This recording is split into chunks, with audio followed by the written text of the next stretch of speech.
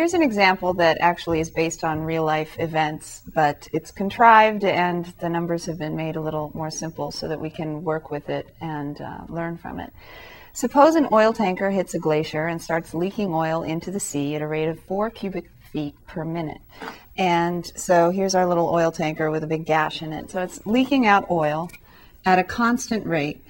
And what this oil is doing is settling along the top with a relatively constant thickness of, let's say, 1 inch to make it simple again. So we've got an oil slick forming in a circular pattern. Now, this doesn't look circular because of the perspective, but we've got a circular oil slick. And if I want to draw a better picture that's from above, like an aerial photo, then I would just have something like this with the oil tanker in the center and then a certain radius for this circle. So the oil is coming out, and presumably until it's all gone, unless they fix the hole. So there are a few variables determining how long this slick is going to be formed for. But while the oil is coming out at a constant rate of 4 cubic feet per minute, the circle of the spill is growing larger, isn't it? So this radius of the circle is changing with respect to time. And also, the area of the slick is changing. Now, I would be having to talk about volume because if you think about it, oil has volume, doesn't it? And also cubic feet per minute. If something's in cubed units, then that means volume.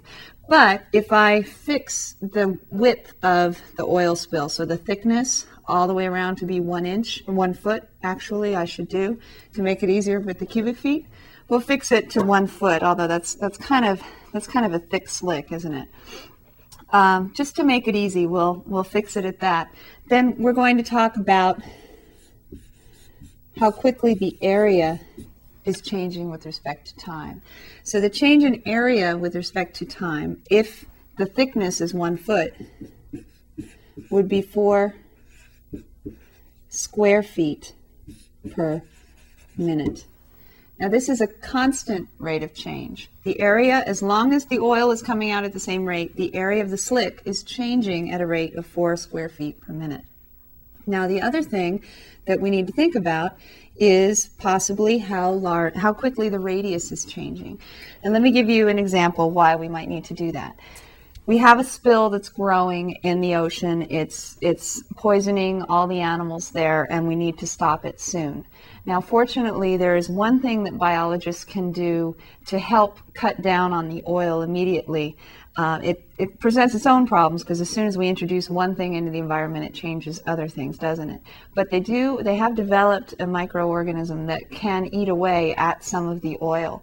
So what they need to do is they need to fly over this area and drop that microorganism en masse so that they can start to dilute some of this oil and break it down.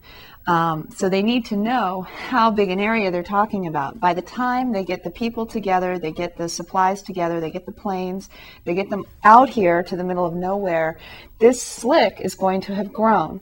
Now, presumably, they're going to find out how many gallons of oil are in the tanker to begin with, so they'll know the maximum that the slick is going to be. Then they're going to look at how quickly it's pouring out, probably by looking at different measures of time, how much the oil slick itself, its area has increased, because they're probably not going to be able to go and measure at the site of the crash to see how quickly the oil is coming out. So they're going to have this estimate of about 4 square feet per minute of this increase in the area of the slick. They're going to use that and project when they possibly think they could get help to this area, maybe in a day, maybe 18 hours. I'm not sure. It depends on where this thing is and where their facilities are. So they're going to figure all that in, but it would be helpful also to know how quickly this thing is growing, how long the radius is, and how quickly that's changing, because then they'll know where to start dropping the relief, right? Dropping these microorganisms that are going to help at least a little bit to break down some of this oil. They're also going to need to know how quickly this radius is changing so that they know, where they need to start in treating the animals that are being affected. So If we wanted to find how quickly the radius was changing with respect to time, given the fact that the area is changing with respect to time at this constant rate, this is a related rates problem. But when we look at it, we're going to see we're going to need a little more specific information. But let's start with what we start with the related rates problem. We're given dAdt.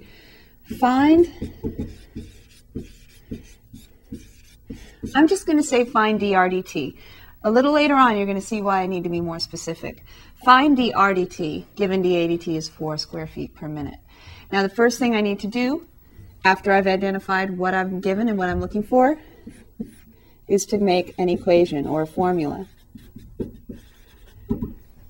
Now, I need an equation that relates A and R.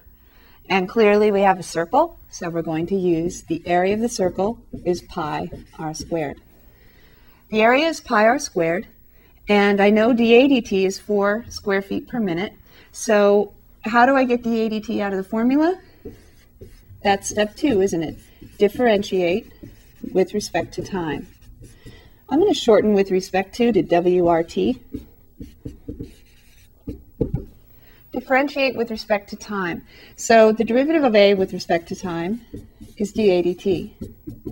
The derivative of pi r squared with respect to time is 2 pi r drdt. Now remember, this is just dAdt because this is just 1a to the first power. So the derivative of 1a to the first power is just 1, but then I have to say, but I'm differentiating a with respect to time. These variables don't match, so I write them. Equals 2 pi r drdt, r with respect to time. And this is the rate we're looking for, isn't it? How quickly the radius is most likely increasing with respect to time. But look at this, I've got r in here still. So I know that 4 square feet per minute goes here, but I don't have r. So if you were going to be able to do this problem, you would need to be more specific.